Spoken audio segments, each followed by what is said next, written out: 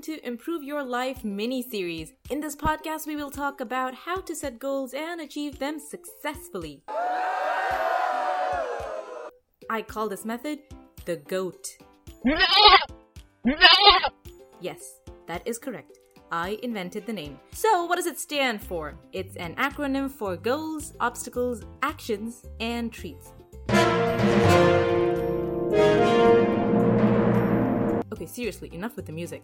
So first, list your goals and prioritize them. If this is your first time setting goals, pick an easy one to start with. Your goal should be very specific, have a time limit and quantity, so you can measure it. So instead of saying, I want to lose weight, say, I want to lose 5 pounds in 1 month. Then you write down your obstacles. This is the most important step because most people fail due to obstacles. So let's say your obstacles are, I love food, it's just too hard, and I don't have the motivation. Now write all the action steps you can take towards achieving your goals and action steps against your obstacles. Your action towards your goals would be running on the treadmill for 5 minutes every other day, eating 1 bowl of salad once a day 3 times a week. See how these are all very specific? That's what you want. Your actions to tackle these obstacles could be, if I love food, I'll make sure I don't keep any tempting, fattening, unhealthy foods at home. If the process is too hard, I will find a friend to check up on me and keep me motivated. Now, lack of motivation can come from too many obstacles that you don't have actions to tackle, or a goal that's too broad and hard to achieve. Usually, a lack of motivation means that we have a mindset that's not healthy. We don't think about this. We say, I want to lose weight, it's important because I want to be healthy and look good. But for some reason, I don't have the motivation.